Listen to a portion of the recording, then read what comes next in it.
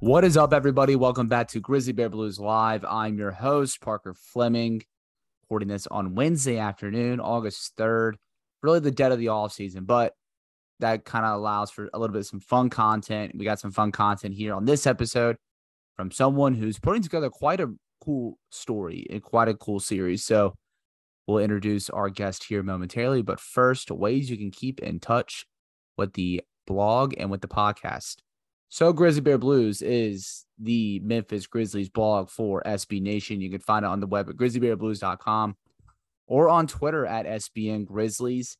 And the Grizzly Bear Blues podcast network can be found anywhere you get your podcast.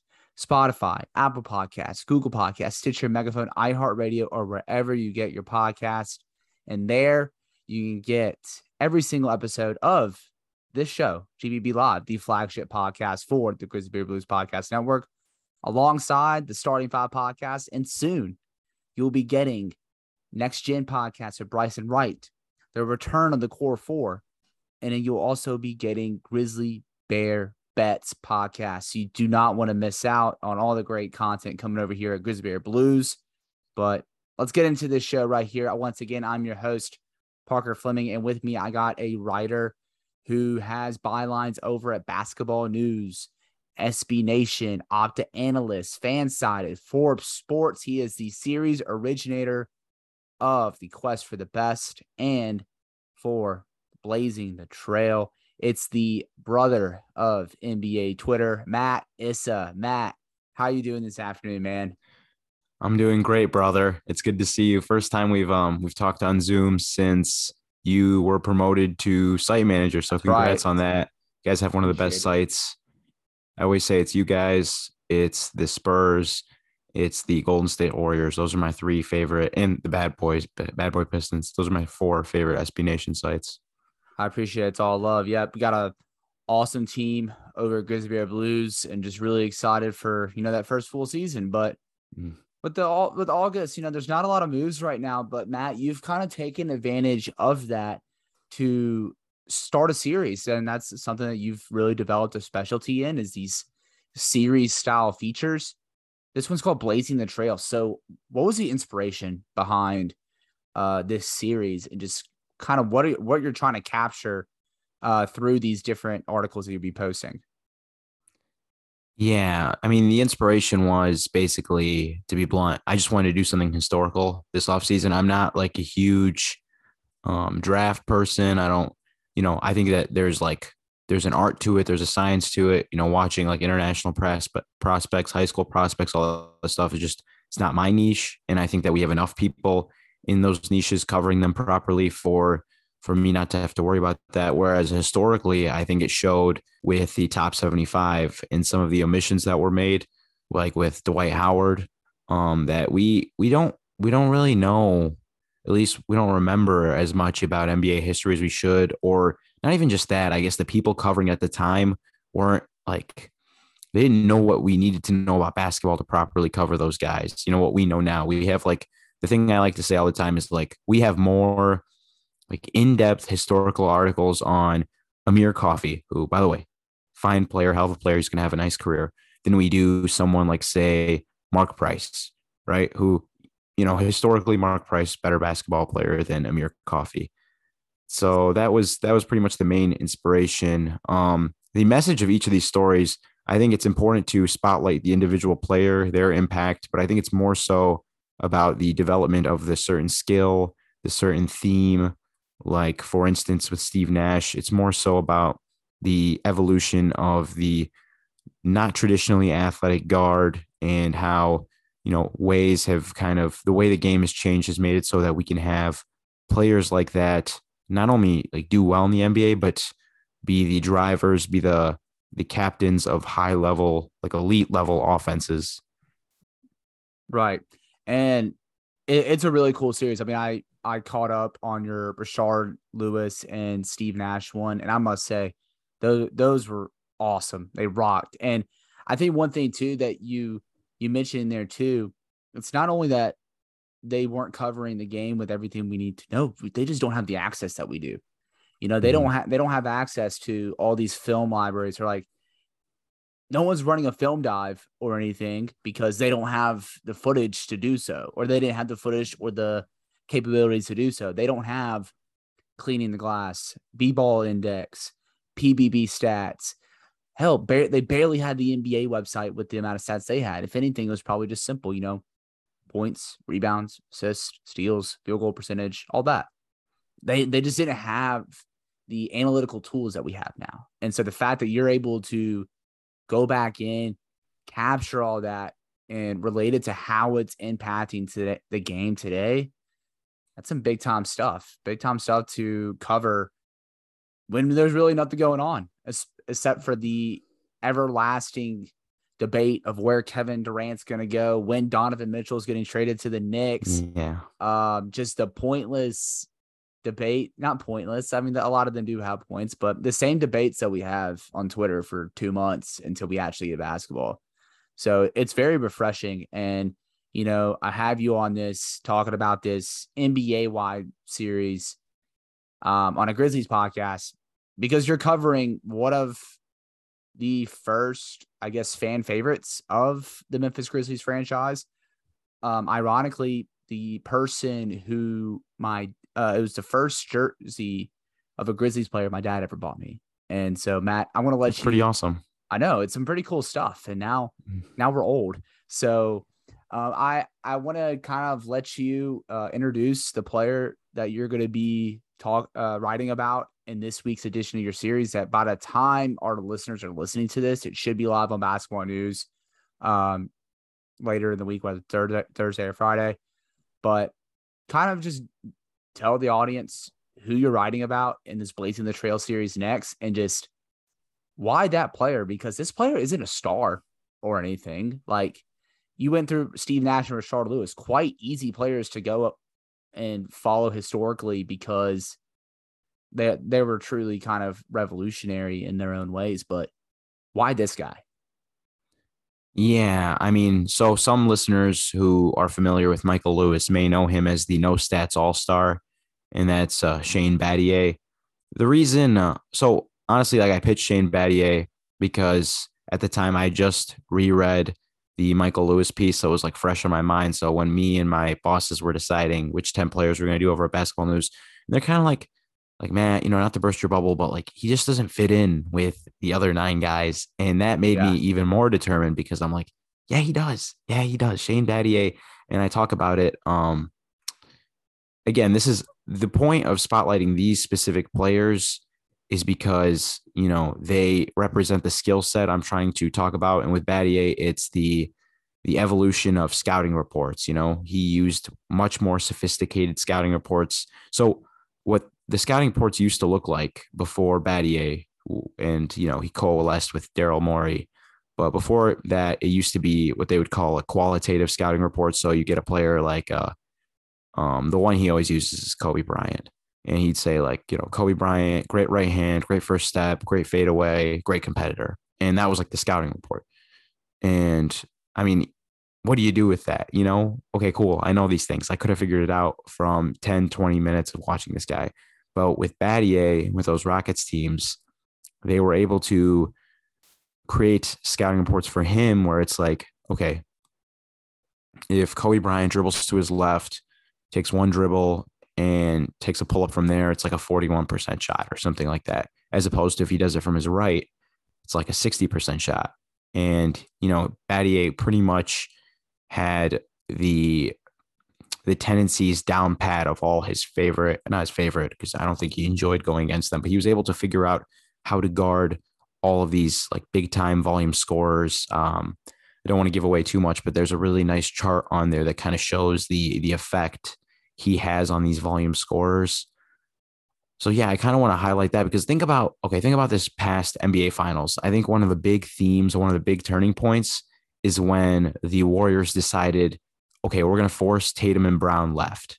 Like, you can't tell me that isn't like an ode to Shane Battier, what Shane Battier was doing. You know what I mean? For him. So like, just for that, that reason, I guess I really wanted to spotlight the development of data in basketball. That is a really cool twist into this series because, I mean, from your first two, it's about playing styles. And Mhm. now getting kind of deeper into the scouting reports, the data. I mean, yeah, like again, it goes back to the access thing. We have so much more access now. And that goes not just for us writers, it goes for scouting departments, Yeah. front How offices, coaching staffs. It's crazy. It's so crazy. And I know he right now, I mm. want to say he's still with the Miami Heat, right? So yeah, I found out, okay, because like if you look on the like his basketball reference on Google, on Wikipedia, it says he left his role he was in with the Heat because he was like the head of the analytics department, and he has done that. But when I interviewed him, he actually told me that he still does do some like consultation. I think he honestly like does consultation for like the owner, like he's in direct contact with the owner. But I know that for a fact that David Fisdale was telling me he kind of Battier is kind of the one who coached David Fisdale to get him ready for that jump into, the front office level. I know David Fisdale just accepted that Mm-hmm. job with the Utah Jazz. But one interesting story, you mentioned the scouts. So Ivan Kelly, he used to be a scout for the Supersonics for about 20 years, right? And I just talked to him recently for the Sean Kemp portion of the series, and he was telling me that his job would be to go to the home games, and not the home games. He would go to the games in his region. They had like regional scouts or whatever. And he had pencil paper, and like you had to catch it there, what you were going to write down. Like you had to see it that time live. There Mm-hmm. was no, I'm going to watch this 4 or 5 times in slow motion. I'm going to change the camera angle. I'm going to post it on Twitter and ask like my friends what they think of this. It was, you got it then or you didn't. So I don't think it was so much like negligence on the part of scouts. I think they did the best job they could, and I think they Mm-hmm. wanted to know as much about basketball as they possibly could. But they're just like you said, the access was so different. The access and technology. It's really Mhm. unbelievable. And, we talk about, Shane Battier, high IQ role player.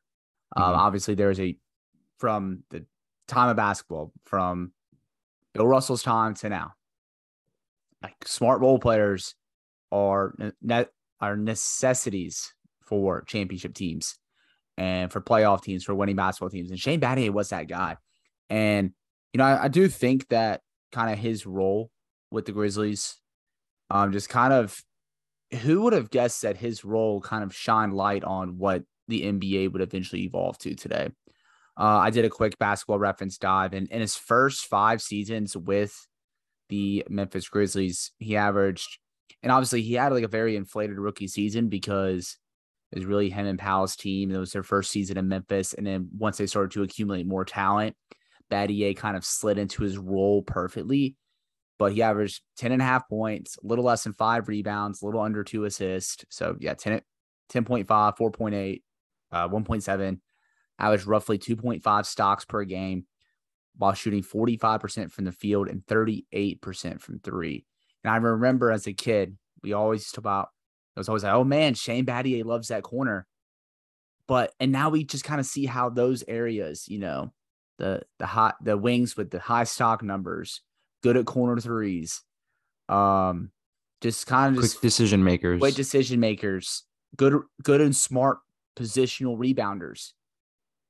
He's really kind of set this blueprint up to today of, I guess, how to go from, and quite frankly, a guy who was a decorated college basketball player to someone who transitioned from that into a supporting role where his role is going to be knock down corner threes, defend the opposing team's go-to score, and really just be a high-end glue guy. He's really kind of set that blueprint up for a lot of players. And I'm very interested to see whenever, like, you don't have to say it on it now, but like, I'm very interested to see like who he like plays that trail to. You have that little graphic at the Mhm. end of your post, The but genealogy chart. the genealogy chart, yeah, I'm very like, I just kind of see like, yeah, when you said you pitched Shane Battier about, and they're like, he doesn't really fit that MO. But you talk about it like this, he does. He does fit Mhm. that MO. Yeah, no, I agree. Um, do I want to talk about the G? I mean, so when I asked him about it, he actually laughed because he's like, "There's nobody in the NBA like me. Like nobody's that slow anymore." Hey, Kyle The most Anderson. Yeah, yeah. The most obvious one, I guess, would be Draymond. Draymond's obviously he's taken no stats all star to a whole new level where it's like with Battier, he's the no stats guy who he might be an all star. Where when Draymond was at his peak, he's like the no stats guy who might be a top 10 player in the world. Mhm. So he's kind of like the next evolution of that. One guy I found really interesting, and again, I don't want to talk too much about it just because I don't want to take away everything, but he said he sees a lot of Thibault. He That's sees a a lot of really good himself in one. Thibault, right? And it's like interesting because we think of Thibault as like this kind of like vortex. He's wild. He's the exact opposite of Battier in terms of like mindset, where Battier is like this robotic, methodical. He's like a seasoned bounty hunter. He knows exactly what he needs to do, how many steps he needs for it, what the hunt's gonna look like, all that stuff. Whereas Thibault's like runs around so much, he's crazy, he gambles a lot, all these things. But so I mean that gives me a lot of hope if we're projecting young players for Thibault moving forward. But the Kyle Anderson one's funny. I kind of like that. Yeah, he doesn't have that corner three down, but I mean, Mhm. when most of Better the time passer when though. oh yeah, as a passer, as a processor, and just kind of as his versatile defender. Because this is something I want to get to in a minute. Because with Shane Battier's versatility, I think he was a just kind of one of the tickets to smaller basketball. You can maintain that size and play him at the three, and he's not going to lose much because he could defend guys like Kobe Bryant. Hmm. It's not out of place for him. But I just remember like whenever we agreed to this podcast, just the random memory box just started churning a little bit. And I just remember like reading like one of the programs they give you before the game, and it had projected starting lineups. And it was like, obviously, I think it was like uh, Jason Williams, Mike Miller, James Posey, Shane Battier, Pau Gasol. And then you had, your Steve Nash, Joe Johnson, Quentin Richardson, Sean Marion, Amari Stoudemire. And it was like talking about like there's a stretch where Battier was playing at the four, but that's like his role today. It's like this Hmm. combo four, plays the three of the four. He could defend the post. He could defend out on the perimeter. So, like in theory, would be able to switch. And with that, his 3-point shooting is just the. Taylor Jenkins talks about this all the time, like about smaller basketball. It's not about playing smaller. It's about getting as many playmakers out on the floor as possible, and all that like kind of shows with Shane Battier. Do you see him as his versatility as being that ticket to kind of shape shift into different roles and kind of just, you know, a little bit of a forecast into what the NBA was about to become from a positional standpoint? Yeah. So it's funny you mentioned that. I'm gonna see if you remember this. 2003. How old would you be? 2003. I was 7.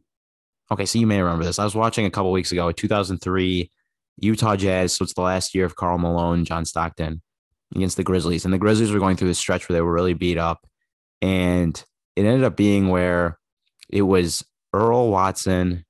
No, was it Earl or CJ Watson was the starting point guard. He was like their young up and coming guard who ended up having to start one of the brothers. But and then Shane Battier had to be the starting small forward and the backup point guard just because they were so depleted. And I thought that was so funny because like a guy like Shane Battier, and he'll tell you this, he doesn't want to run the point guard. But yeah, I do agree. He was kind of this, futuristic. He could go play the four. I know that actually the year he played the most for was his last year in Memphis. Mm-hmm. 0506, he played the most for. In Miami, when they played small, they put LeBron at the four and they'd have Battier at the three. But yeah, I do agree he didn't give up too much because he was strong for his size, but more importantly, he had really good fronting techniques. He'd go full front. He wasn't afraid to. He was good at fronting Carmelo Anthony. He always used to give him fits fronting him, and he was one of the keys with defense is just trusting the back line is going to be there, and so he was able to kind of front without fearlessly front. But yeah, so yeah, I agree with you pretty much on all the things you said there with his versatility. I know that the Rockets also used to run. They would run so that they had Yao Ming and Scola, two like seven Right. foot guys. And I remember I saw a lineup one time where it's like Chuck Hayes the five and Batty the four. And this is when they're both healthy, Ming and Scola. And I'm just like, okay, this is cool. I like this. I like that futuristic thinking. But yeah, so I agree. Yeah. And you're also probably back then, you're probably like a fan or an analyst is like, why do they have Scola or Yao out there? Why are we Yeah. running Chuck No, Hayes and Shane Battier lineups out here? But again, it's another forecast into projecting out how the NBA was going to shapeshift years down the line into now.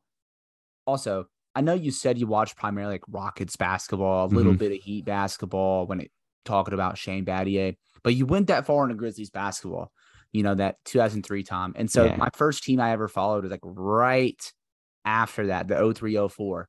But Mhm. like I routinely think about this every now and then. They had so many wings that would fit in today's NBA with Battier, Mike Miller, James Posey, Bonzi Wells. They had the two up tempo point guards with Jason Williams and Earl Watson. They had Powell, who can go 4 or 5. They had Lorenzen Wright, who's that bruising traditional 5 that just does the dirty work, gets the rebounds, block shots. That's really it. And then you had the lob threat off the bench with Stromile Swift. It was just like, I'm like, I think every now and then I'm like, that's actually that would actually be a really solid modern NBA team with the way that like just a bunch of wings with size, point guard, pass first point guards, and your star players is hybrid post big man who can either get in the post or take guys off the dribble out on the perimeter. I was like, I was glad that was my first team I ever got to follow. There could have been so many other teams, bad teams at the Grizzlies, Yeah. but that was my first one. You wouldn't be covering this team That if you got had to me follow the ones all the before way that. in. Oh yeah, but yeah, I just think it's really cool to see how just kind of looking back and tying that kind of stuff in and seeing like, wow, like this stuff actually also would have worked in like today's league too. Was just the skill sets of those guys. It was more just like basketball wasn't thought of the same way back Mhm. then, and it's really cool. Like in stuff that you're doing is to kind of go back and appreciate that, but also tie it into today's NBA.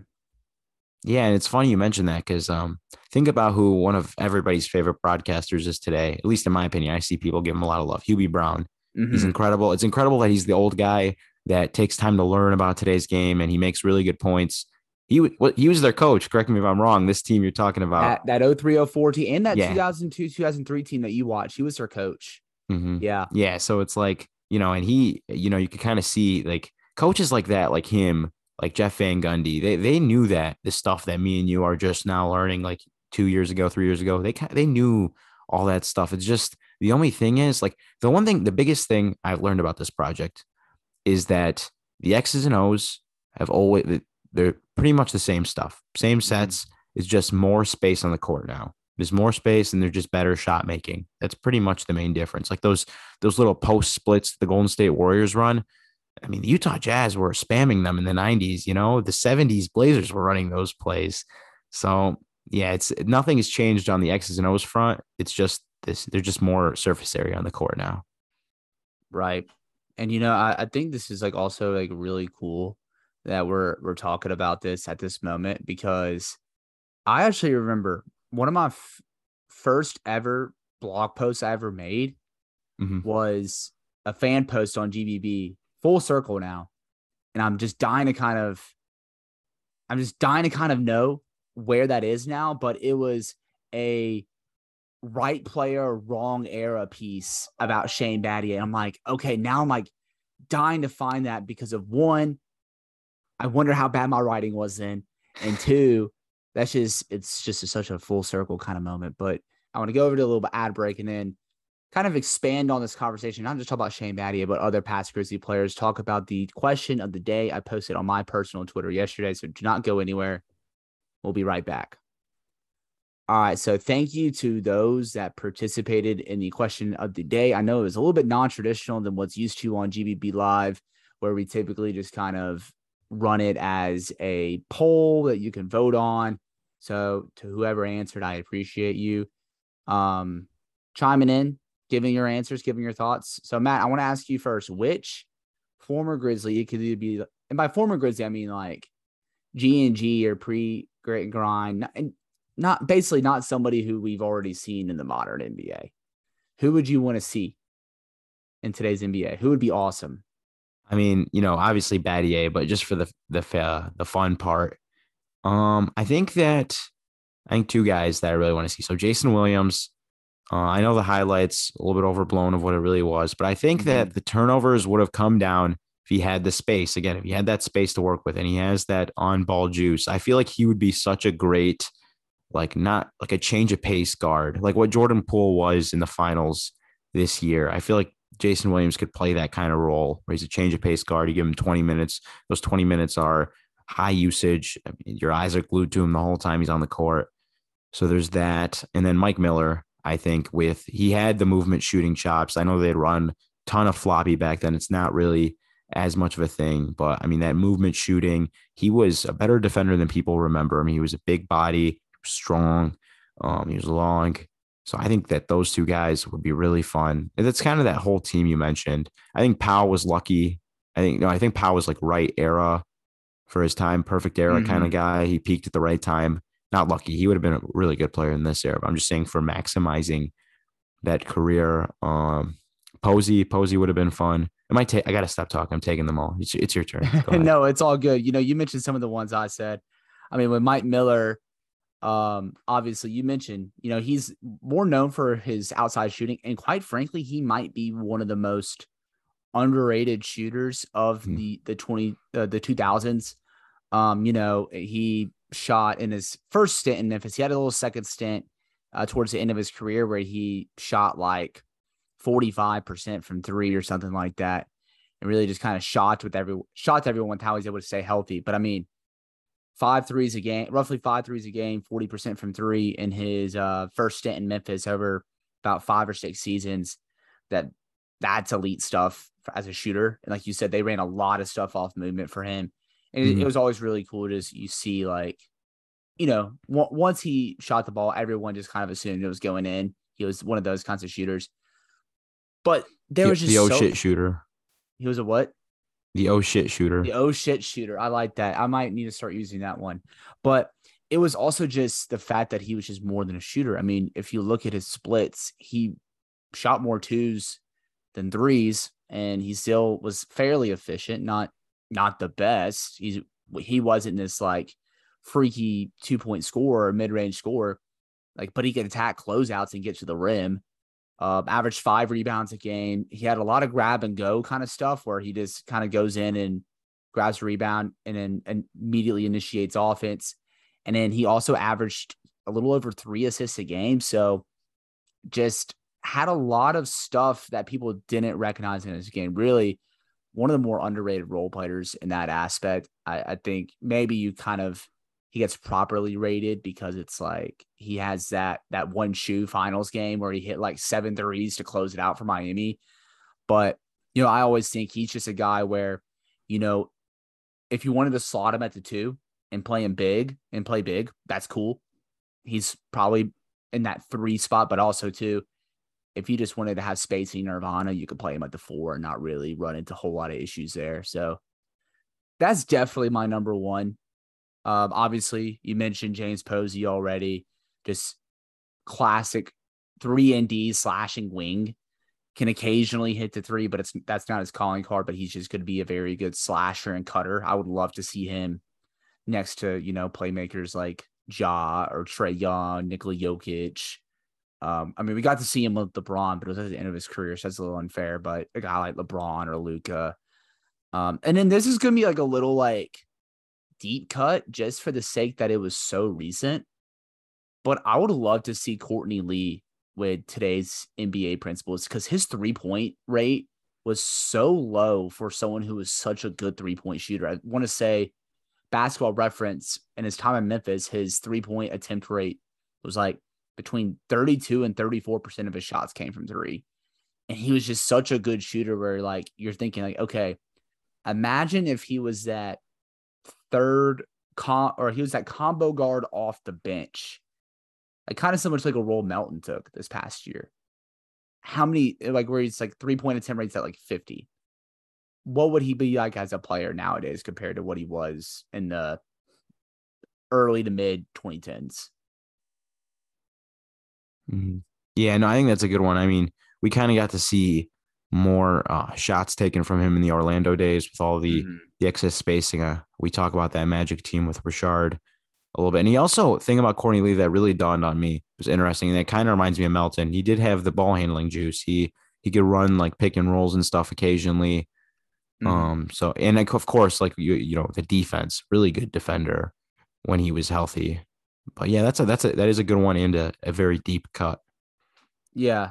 And also too, like a guy that we didn't mention, and I think we probably would have gotten to see him in the modern NBA, but just different outside circumstances prevented that. But OJ Mayo would have been such a fun combo Hmm. guard sixth man off the bench in today's NBA. He was embracing that in his last season in Memphis. You know, he started out as this dynamic scoring two guard, and everyone's like, this dude might be like legit. Like, he might be that next star shooting guard in the league. And then the Grizzlies started winning, and it wasn't primarily because of him, and his role diminished.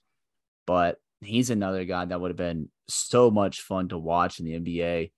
Stromile Swift, good lob threat. Kind of had motor issues though. So, but I mean, when you're thinking like, oh, slotting him at the small ball five around four shooters and just spamming pick and roll, having him as a lob threat off the bench, that'd be pretty fun. But those are kind of just some I kind of came up with off the top of my head. Obviously, it's natural for me to do this as someone who's been watching Grizzly games now for about 20 years or so. Hey man, this is the perfect time to have Grizzly stock. They're young, they're fun, everybody loves them. They got a superstar. Oh yeah, no, I definitely agree on that. It's definitely a fun time to be a fan. There is, granted, it wasn't prime, and I'm sure he would have been an awesome part of your series. Tayshaun Prince, like prime Prince would have been, he would have been kind of a little bit of a cheat in today's NBA with just how he could play off the dribble, his mid range shot, defensive versatility, his playmaking. That would have been another guy who would have been really fun to watch in today's NBA. Yeah. One thing I will say that is so this is gonna sound like kind of kind of circular the logic here, but so one thing I've realized, okay, if you really break it down, let's say Rashard Lewis, right? He's already been talked about. Rashard had seasons where he was an all-star, like Mm-hmm. impact wise, not just he got voted by an all-star, like by the all-star committee. And part of it's because he was a stretch four before that was a thing. You know, he zagged when others would zig. And I think that gives you, in terms of impact, obviously, in terms of the way we cover him, it gave him a disadvantage because he was different. But in terms of the actual impact on the court, that gives him an advantage. Whereas if you take Rashard Lewis and put him in today's game, he looks like I'm trying to say something without offending anyone because I know Rashard's like an awesome player, but he looks like a sub all star. You know what I mean? He looks like a top 50, top 75 player because a lot of people, what he's doing, his value is like, it's been repopulated already. We have a lot of guys who can mimic what Rashard's doing today to some degree. Whereas back then it's like this, he's different. He's way different. And same thing with Battier, where it's like him being able to use data in a way that no one else really knew how to work to his advantage. And that's why, Mm-hmm. while the people covering him underrated him, like impact wise, that was probably his best situation. Whereas you put him in today's game, and I'm sure he'd say the same thing to you. He's, you know, his just because he knows how to use these numbers. There's a lot of guys who know how to do that now. You know, there's a lot of guys Right. who know how to force you into weak spots. You know what I mean? So I guess like we talk about like, oh, I'd love to see this guy in today's game. And it's like true, their skill sets would get to be personified more. Well, I think they benefited impact wise the fact that they were revolutionaries. Mm-hmm. No, I totally get that. And that's kind of like that kind of grain of salt. It's just like, oh, this player was awesome in that era, but it's really tough to cross era a lot because of those differences. Because I mean, hell, you could probably make the same argument about some other players in today's NBA where it's like, Mhm. well, they may not have been as good because there wasn't this emphasis on the 3-point shot, or they like there's a little bit more physicality. You don't know if they can match up with that physicality. And then that era, I know that's the common ones, the physicality aspect. I did come up with your non-disrespectful Rashard Lewis comp, and it would probably be someone like Harrison Barnes. Yeah, that's a pretty good one. I like Michael Porter Jr. He can't stay healthy right now, but I think Yeah. he's got a very similar game to Richard. Absolutely. Yeah. Yeah, that's a really good one.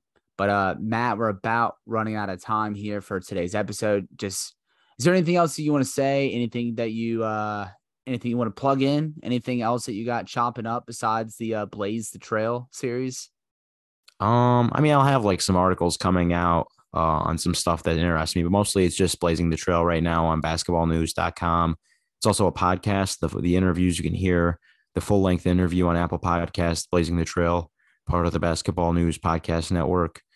Yeah, so I'm just doing the historical stuff, getting ready for the season. I'm super excited to cover the league again and cover that beautiful Grizzlies team, that very fun Grizzlies team. You can follow me on Twitter, find all my work there at MattIsa15. Really appreciate talking to you, Parker. It's always a joy, man. We got to get on before the season starts. I know. We'll have to do this again here soon, man. But yeah, make sure you're checking out all of his work, where all the many bylines that he's at. Just follow him on Twitter at MattIsa15, and you'll get all of his posts. You'll get all his breakdowns on Twitter. And make sure you're also checking out Basketball News for his Blaze the Trail series, and read his one coming out on Shane Battier, one of the first Grizzly greats we've had. And just make sure you're checking. He's a good dude that does good work. And that's an easy follow right there. So follow him if you don't already do so. And make sure you follow me on Twitter at Paca_Flocka. Follow the blog on Twitter at SVN Grizzlies for everything Grizzlies content related. And make sure you're checking out GrizzlyBearBlues.com and the Grizzly Bear Blues Podcast Network, wherever you get your podcasts, so you don't miss a single episode of soon our 5 GBB podcasts. So it's going to be fun. A fun time to be a Grizz fan, fun time to be just following along. We have a lot of great people doing coverage for the Grizzlies, both in a local and a national scale. But yeah, that's all for this week. We'll be back soon. Grind forth, Grizz Nation. This is Grizzly Bear Blues Live. I hear you.